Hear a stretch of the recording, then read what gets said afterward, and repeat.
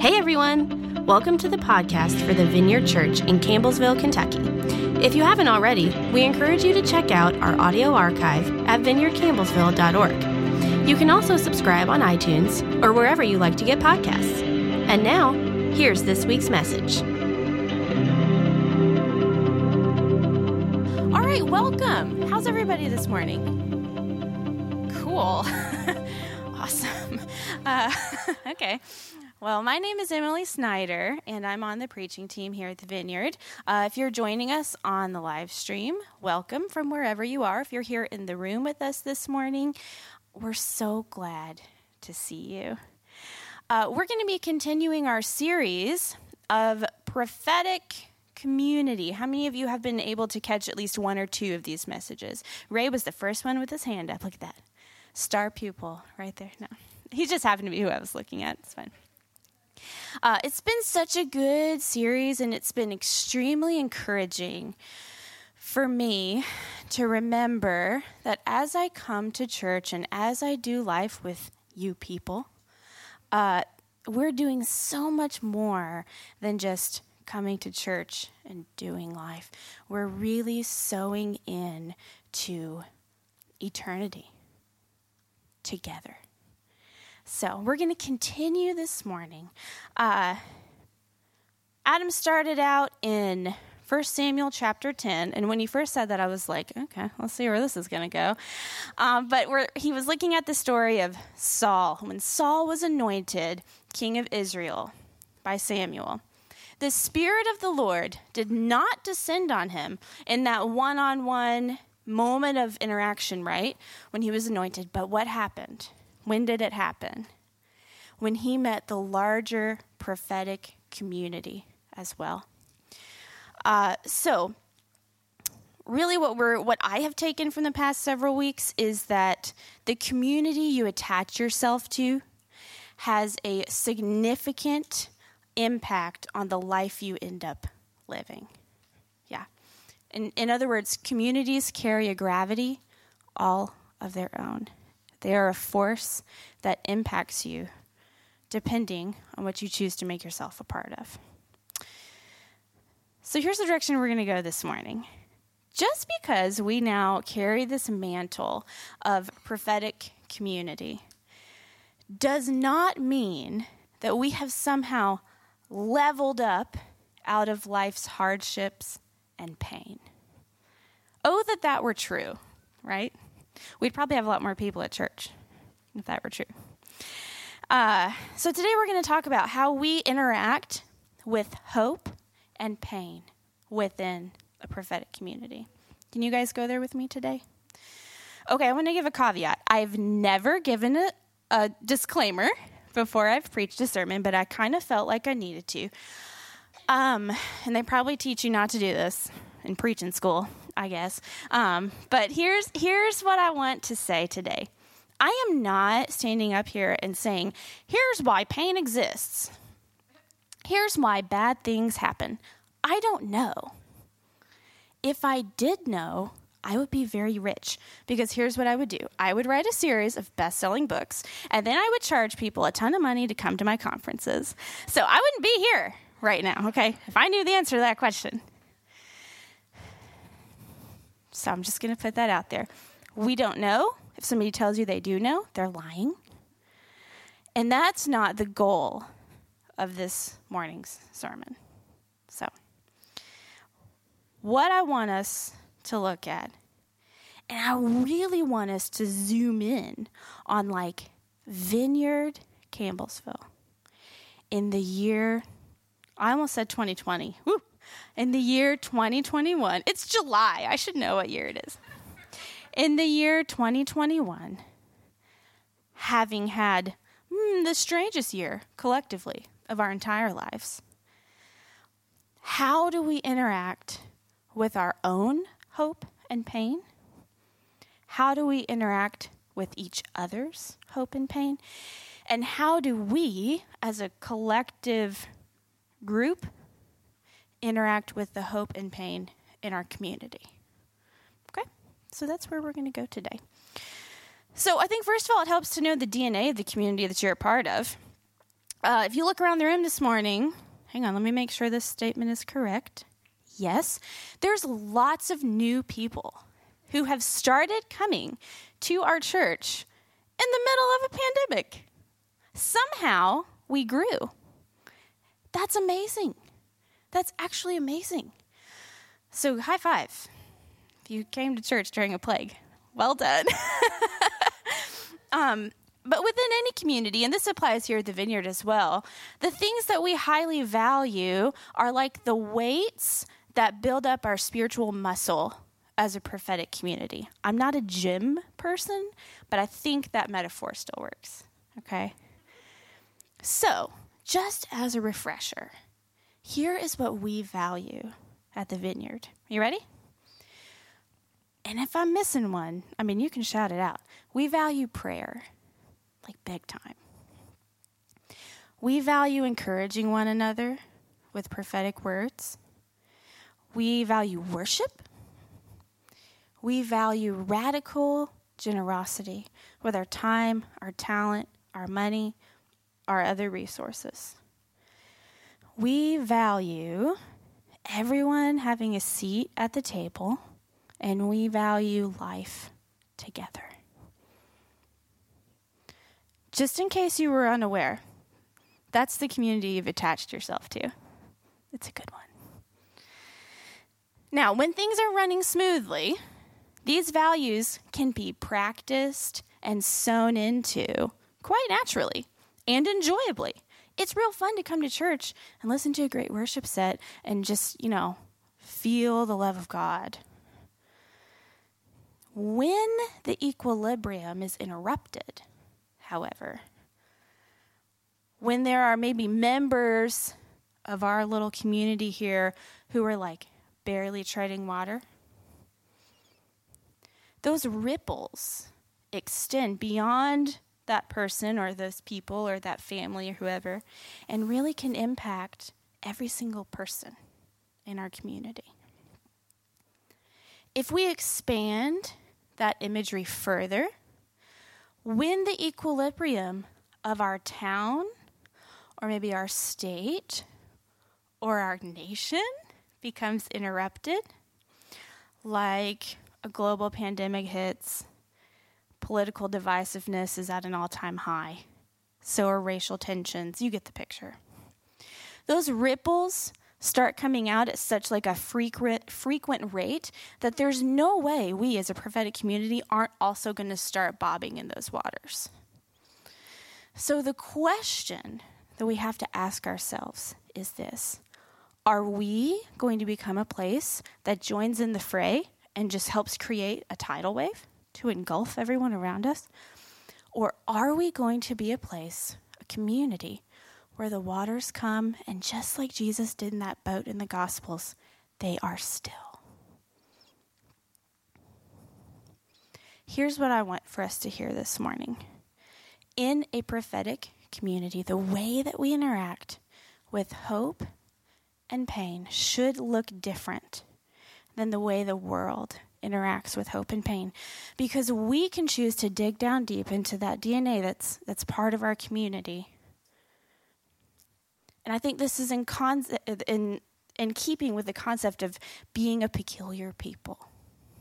Okay, I want to talk about hope for a minute. How many of you, please say that there's some people in the room, are really excited for the Olympics to be starting? Yes. Okay, me too. I know you are, Tiffany. You're there. I'm so excited for the Olympics to be starting, finally. Here is my hope for the Olympics. I know there's other sports. I want to watch Simone Biles kick butt, right? We all do. We hope that for her. She, I'm sure, is hoping that for herself. But right now, it hasn't happened yet. All we have is hope, right? There is an element of uncertainty when it comes to hope. I don't like that, okay? I am a planner. My plans have plans. My husband can attest to this. And when you like to order your life in such a way, it can actually make it really difficult to make space for hope. But within the prophetic community, we already know what's going to happen, right? One of our core beliefs is that Jesus has already won. So like Adam said, I think earlier in this series, we already know, for example, that mercy has won. So go ahead and start living into mercy now. We already know that ultimately our hope can be found in Jesus. So go ahead and start living into that hope now. Here is what hope looks like in the prophetic community. It goes from this kind of nebulous, oh, I hope everything's going to be okay, to a living, breathing, loving, resurrected person. So this doesn't negate the flip side of hope. Okay, I'm getting to the bad part now. No, I'm kidding. There are precipitating events in our lives that leave a hole that only hope can fill. Oftentimes, I think we want to approach pain and hope as two separate things. If there's pain over here, then we're waiting for hope. And if we have hope, then we're feeling no pain. That kind of thing. But I think the way that we approach them as prophetic community, you have to say it in that voice too, okay? Okay. Oh, boy. That's the voice I do when I'm making fun of my kids. No. Okay. We want to approach those concepts as separate, but within a prophetic community, I think they're two sides of the same coin. Go ahead and pull up our we're finally getting to the Bible today. Our scripture this morning is 2 Corinthians chapter 4. We're going to read a little bit. For God, who said, "Let there be light in the darkness," has made this light shine in our hearts, so we could know the glory of God that is seen in the face of Jesus Christ.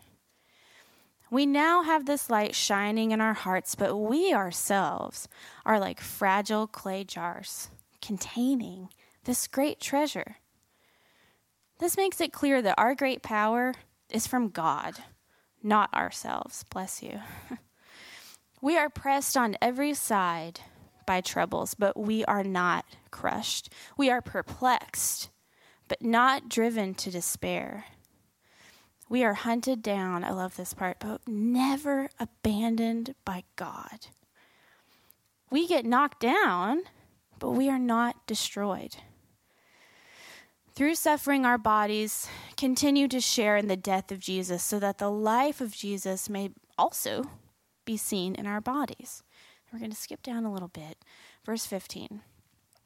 All of this is for your benefit. And as God's grace reaches more and more people, there will be great thanksgiving and God will receive more and more glory.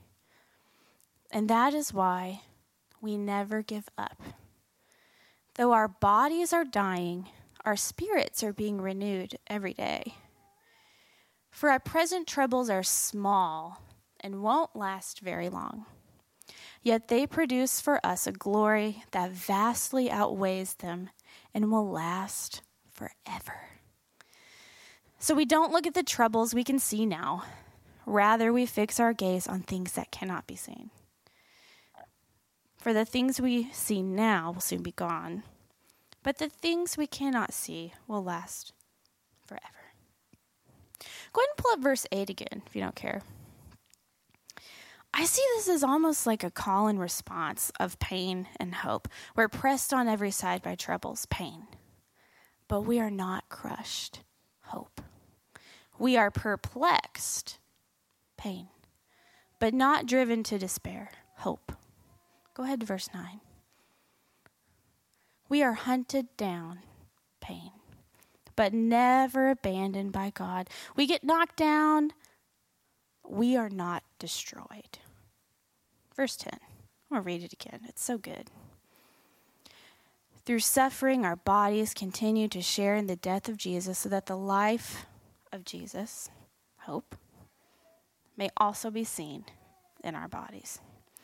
Guys, this is yet another example of how in the new kingdom, the new way of doing things, which Paul refers to in the first verse of this chapter. He says, therefore, since God in his mercy has given us this new way, we never give up.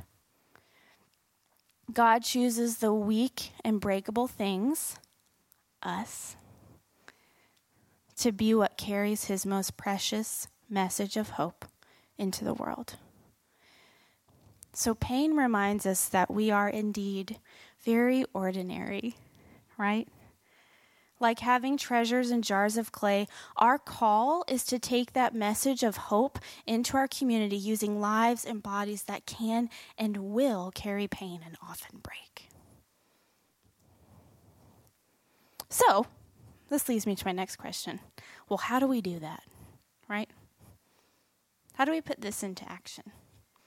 How do we bear testimony to the hope of the Lord within bodies and living lives that are so easily breakable? Well, running all through Paul's letters, and I think really through the whole Bible, is this idea of things that are seen and things that are unseen. It's really easy to see the trouble or the pain in front of us. It's usually like happening to us, and we're asking, why is this happening to us, okay? It's harder to see those unseen eternal things. And I think that's why we're so often reminded in Scripture not to lose sight of it. Let's check out verse 18 again. Sorry, I'm sending you on a rabbit trail today. Okay, so we don't look at the troubles we can see now. Rather, we fix our gaze on things that cannot be seen. For the things we see now will soon be gone, but the things we cannot see will last forever. So a question I've been asking myself lately is like, in a prophetic community, how do we hold space for each other's hardships, pain, or difficult life circumstances? I don't want to just tell somebody, well, everything happens for a reason. And nobody wants to hear that either, right? I mean, unless you do, then say, just tell me that. Well, I think the answer is we not only sit with people in pain and leave it at that, like, okay, I did my duty. Part of the community, I sat with them during their pain. We remind them of the hope that we, inexplicably, all carry. And I said before, hope is really difficult for me. It's difficult for me to like make space for that, but I would love to get to a point where hope is like the first and most accessible thing for me to grasp onto when pain and trouble surround me, whether it's my own or somebody else's. And as a prophetic community, this is what we can offer to each other, but also to the world outside this building. And here's the other thing. When I'm going through a hard time, I don't want somebody to make me feel better. I have at least one child who is like that too. I'm learning. They don't want to be made to feel better. They don't want to hear it. And that's also kind of the whole point. Like, you can be unsure of how something is going to work out, yet confident in the hope we have in Jesus. So when I received a cancer diagnosis, I was not sure that I was going to be okay. And the prophetic community around me here made space for that uncertainty while reminding me that I can be certain of my hope in Jesus. When a doctor told me, don't get your hopes up for starting a family, I didn't. And the prophetic community around me here made space for that, but also reminded me that hope in Jesus will never come back void, regardless of an outcome that we can't see yet. Okay, but also, hope is not just reserved for the big, scary medical things. I realized as I was writing those examples down, I was like, these are kind of extreme. So we're living this life together, right? And not everything is a big, scary, something or other. A lot of life is pretty mundane. I kind of like it that way. So carrying hope in a prophetic community can look like this. And guys, I'm just drawing from my own examples here. I fully acknowledge, everybody could come up here and tell a different story. But for me, it could look like this. Okay, I have small children. I am unsure of whether I am doing a good job parenting them. Remains to be seen. They're not adults yet. And this year, several months ago, we added a new member to the family. And it's been really hard. That's like just an adjustment to make. And just like in 2 Corinthians 4:18, what I need and what I've received is members of my prophetic community reminding me of the things not seen, the things that will last forever, when the things in front of me are small and little and sweaty and sticky and very needy. So sitting with friends and family or someone you just met in a community group, because that happens. Listening to their pain. It's not an invitation to help make them feel better. Like, that's my first instinct. How can I help you? How can I make this go away immediately? It is an invitation, though, to meet them with the hope that we have in Jesus. And when we walk in that path, just like Saul, when he met the prophetic community after he was anointed king, the most hopeless, I fully believe this, the most hopeless, broken person can walk through those doors and when met by this community, can feel hope bubble up too. Because it's what we carry with us. So I'm going to give you guys maybe just 3 ways to apply this today. The first one, it's a little uncomfortable. Buckle up. One way that we can make space for hope and pain, and this takes a certain amount of emotional maturity on our parts, but how many of you in the room realize that sometimes you can be the source of trouble in somebody else's life? Yeah. Oh, and if you, like me, sit there and you're like, well, no, pretty sure I'm not. Start in your home. Talk to your spouse and your kids or your roommate or whoever lives with you. And then talk to the last 3 people you texted. And if it's a group chat, that counts as 1, okay?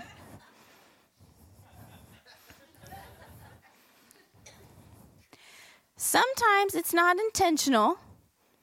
I would hope that most people do not want to be a source of pain or trouble for somebody else.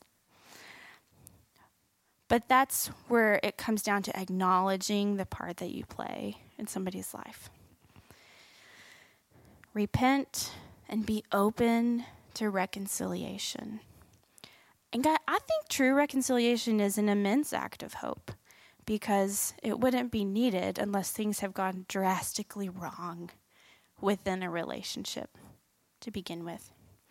Now, here's the other hard word.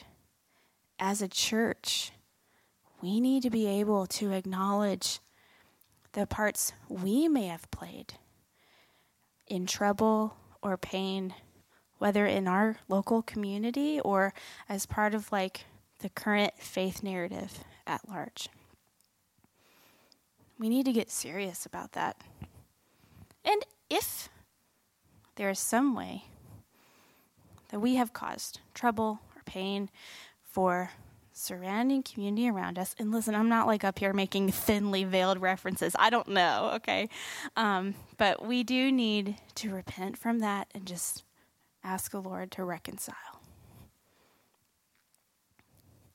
Okay, moving on. Cultivate discernment. I heard a really great quote this week. I've been thinking about it all week. Here it is. It doesn't take a gift of discernment to see where the world, the flesh, and the devil are at work. Anyone can see that. It takes discernment to see where God is at work in the midst. So we can and should cultivate discernment. We can vocalize to each other where we see God at work in the midst of trouble. And where we see God at work in the midst of trouble is a surefire way to help the hope of the Lord break in to a situation. And lastly, and I'm really big on this, I think it's so important, tell your story. I love to hear stories of people who have gone through it and come out the other side. Your story of pain or trouble is actually hope for the rest of us. And just like Paul said in 2 Corinthians, it brings glory to the Lord for us to hear it coming from a weak and fragile vessel. I'm not calling names, but from a weak and fragile vessel such as yourself, so that we can give glory to the Lord alongside you for what he has done in your life. And here's the other thing. It doesn't have to just be stories of like winning, okay? I want to hear stories, and I know that there are probably several people in this room who have stories of something like they're still waiting for, right? We need to hear those stories as well. Not to feel better about ourselves, like, oh, at least things aren't that bad. Not at all. But to help make space for that unfulfilled hope or for that pain or trouble. And especially coming out of COVID, things are opening back up. I was talking to somebody even this week, and she shared something, and I walked away thinking, gosh, every time I talk to somebody right now and learn something that has maybe been going on in their life the past couple months, it's a gift, because we're all just learning how to reconnect again. So tell your story, share your story, and help each other give glory to the Lord for what he's done and what he is going to do. Thanks again for stopping by the podcast of the Vineyard Church in Campbellsville, Kentucky. If you'd like to keep up with what's happening at the Vineyard, you can follow us on social media. Until next time.